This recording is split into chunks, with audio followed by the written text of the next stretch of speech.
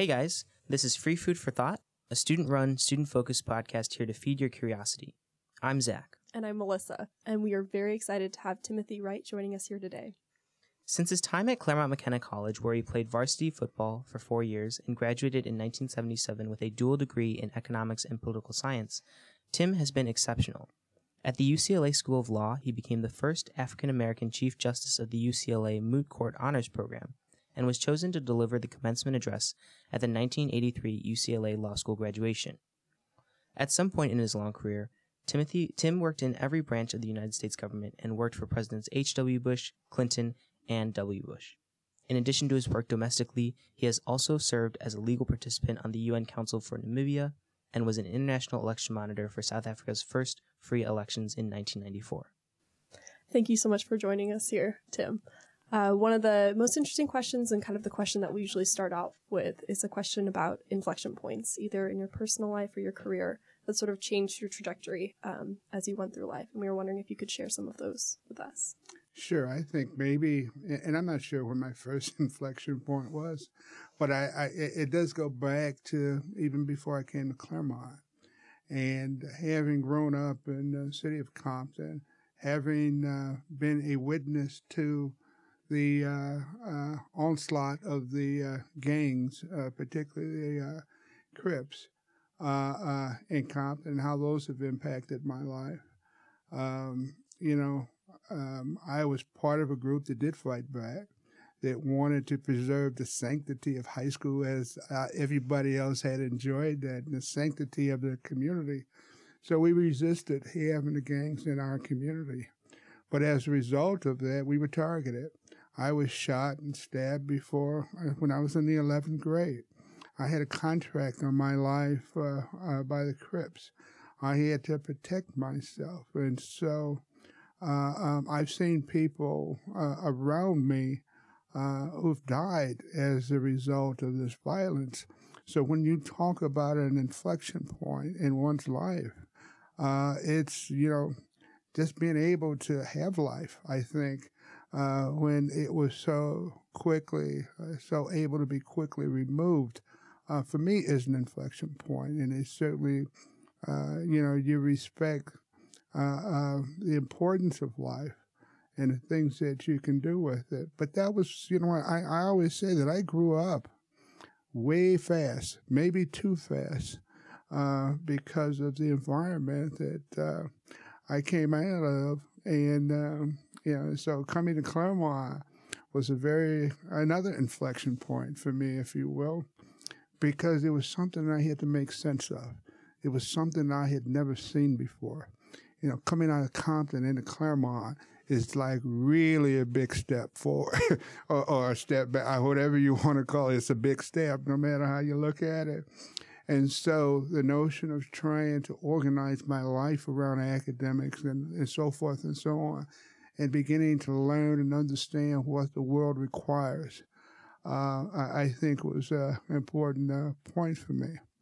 And finally, you know what? And it's probably about 20 of these different points. But you know what? Going into Africa during apartheid South Africa and being a part of that and understanding the importance of trying to fight for freedom and fight for justice and those kind of things are also important parts. Now, your background is clearly very incredible.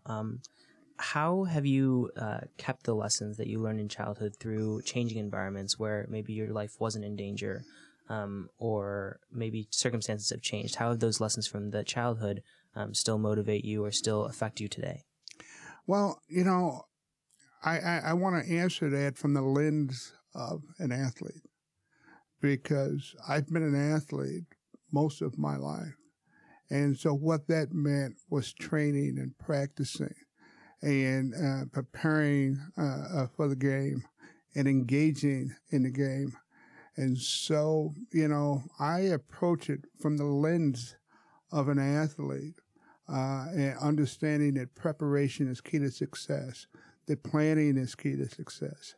So even when I was confronted with the difficulties of understanding a college-level curriculum and being able to hold my own with respect to that. It was about practicing, exercising, planning, and being able to do it. So those are things that have, those are things that have kind of followed me, and they're a basic foundation of what it is that I've made of. And I believe that they have helped me at every step and at every level of my life. I mean, they were also useful for me working in the White House, as well as negotiating South Africa's new constitution. I think that there's some fundamental things that I have to employ at each and every step in terms of what I'm doing that ultimately allow me to do what's necessary to try to survive and to succeed.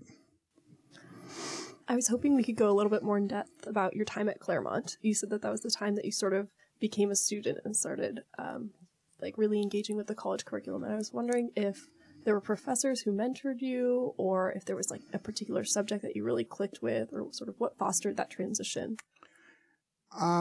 Yes, it was that, but there was also dark times too. And I think that we encounter all of those things. When I first got here on campus, there were certainly professors who wanted to see me succeed, but there were others who didn't. I was told that I didn't belong here by professors. A professor, whose name I won't mention because I've grown to love him. But I was told that I didn't deserve to be here, that I shouldn't have been here, that I was an athlete and perhaps I should have went to Cal State LA, and that I wouldn't pass his class, nor would I ever graduate. Well, you know what? I graduated with 4 degrees in 2 years and played football 4 years. And so, I guess it's always good to have motivation. And then there were political issues here, as I'm sure there are now, because I've read about the stuff related to the diversity. There are always those kind of things when you, with minority populations and majority situations, and how do we make this stuff work? It's really the ultimate of what is America about? When are we ultimately going to deal with the issues that we have to deal with? W.D. Du Bois called it the color line issue. Walter Rauschenbusch called it the social gospel. And, Niebuhr, he calls it this class, as we clash for power. And so, but maybe I've gotten a little bit off track here as I begin to ruminate on these things. But let me just say that being at Claremont introduced me into a world that I had not known, had not seen. It opened up the possibilities for what could be for me. So while I may not have appreciated it initially because of the dark side of it, I remember working here during the summer, and I was ticketed and taken to jail and jumped on by 9 police officers, white police officers, in Pomona, and beat up and then charged with assault. And ultimately, they dropped the charges. But you know what? That has an indelible impact on one's psyche and who one is.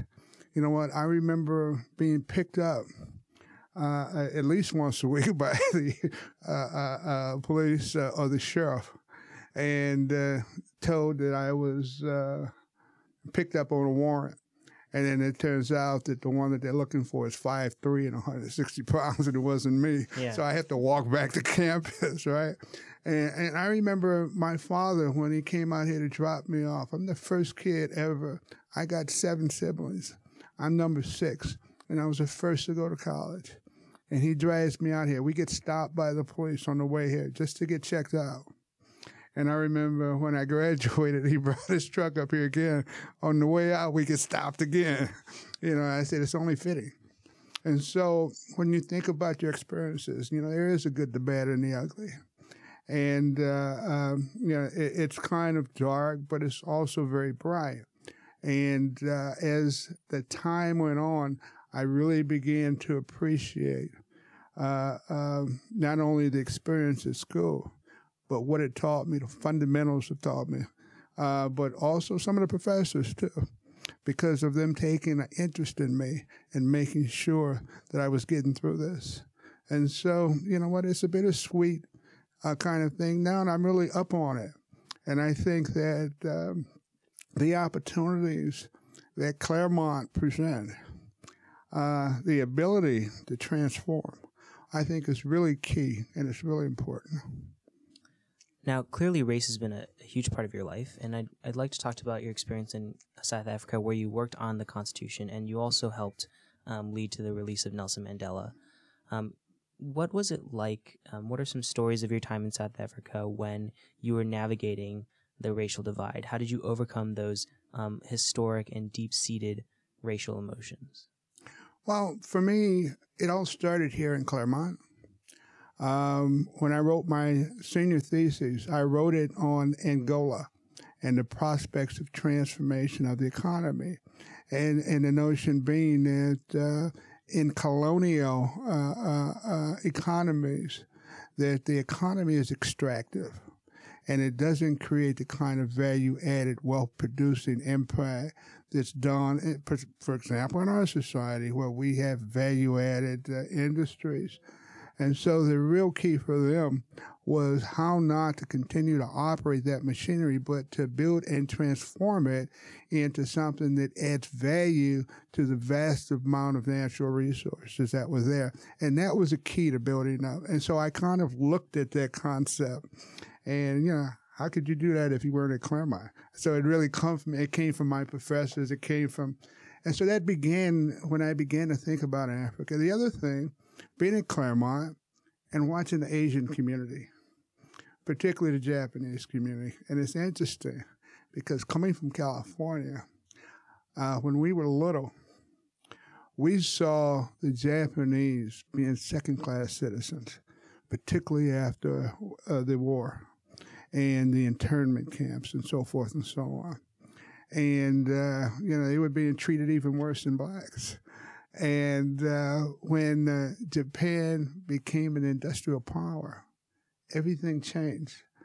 And it changed in terms of Japanese citizens, U.S. citizens, were highly regarded. They were going to school. They were doing things. And so it was a whole different, and I saw that metamorphosis take place as a kid. And I thought about Africa. And I said, if only Africa could be free, perhaps the rest of us in the diaspora might be free too. If we could create economies there, if we can grow as an industrial power in Africa, perhaps it would have an impact on me where I am. So what I'm saying is that those kind of thoughts that brought me to Africa actually began here based on my own observations that I saw. And it was particularly true of what I saw of the Japanese people, U.S. American citizens here. And so in terms of being in South Africa, I've had a couple of opportunities to make that trip. But what I began to do at Claremont and then later on at UCLA is that I got involved in what's called the divestment movement. At UCLA, when I was in the law school there, we became successful, the first university in the country to push for the divestment of funds for those businesses that were doing business in South Africa and supporting the apartheid government. So that began the entry point for me, is leading this divestment campaign, or one of the people in the divestment campaign. From there, I when I graduated from law school, I continued to work with the UN and the Committee Against Apartheid. I continued to work with the Free South Africa movement around the country. So it kept me close, and then those opportunities gave me an opportunity to go to South Africa, where I began to see firsthand during apartheid what was actually taking place. And then I worked on a bunch of legal matters pertaining to that. And so in terms of your question, what did I see? It's interesting because what I saw were people that were willing to make a change. They knew that apartheid was bad. Now, I was there. Both white and black people. Both white and black people, absolutely. And see, the divestment movement forced the banks, forced the mining companies who were being starved for capital, of bringing the government to the table to negotiate a truce. Other than that, everybody thought it would be a bloody revolution. That they would never give up South Africa. But what we saw was that because of these economic conditions, they had to come to the table and talk. When they came to the table and talked, I saw the vestiges of apartheid that were like 800-pound gorillas on the people's back. And while they didn't want to give up power, they were fearful about, they were full of trepidation about what would occur as they gave up power. But they also knew that what they were doing was not good stuff in terms of apartheid. And you know what? It almost reminds me of America today and what I've just seen with Trump. You know what? I think that what's occurred is that, we're looking at a change in the demographics in this country. In another 15 years, it'll be a minority-majority country. And I think that people are reacting to that. And I see the same fear and trepidation I saw in South Africa amongst the whites I see here. And I think that's the reason why we have a Trump with us today. And I'm not suggesting that South Africa is out of the woods yet in terms of its experiment, but I'm saying it has to confront these issues just like we have to confront the issues. W.D. Du Bois, a long time ago, said the biggest problem they had back then is the color line. It's the same problem we have today, except it's multiple colors. But I think that if we are going to go forward as a people, if we're going to somehow live into this notion of American exceptionalism, and it's not just American, it has to be people exceptionalism. But if we're going to leave into that we have an opportunity. I know this is far afield from the question that you asked me about South Africa, but I hope you can kind of grasp in my discussion of this where we're going and why it was important that South Africa ultimately free itself. Thank you so much. We are almost out of time, but we like to end with kind of the same question we ask across every podcast. And that question is, what is your personal definition of success? How would you define success for students? And how would you define success kind of looking forward into the future, maybe for America, given what you've been talking about? I guess my personal definition of success is making a difference to the furtherance of people, and not just in this country, but around the world. I think there's a lot of work to be done. Some of us take success to be wealth. I think that that's really a fleeting thing. What I take success to be is how it is that we treat one another, how it is that we express a love for each other, that has an impact on how we relate to each other and how all of us are able to move forward. I don't think we can leave anyone behind. And so I think the work that we do to lift each other up is how I would define the success. You know what? We all would love to have lots of money, and that's a good thing. It doesn't necessarily have to be a bad thing. As I used to tell people, I'm not against people making money. I'm against people who are starving and poor. And I think that's how I would define success, are my efforts to make that difference. Great. Well, unfortunately, that's all the time we have today. But thank you so much, Tim, for joining us. And to all our listeners out there, remember to stay hungry.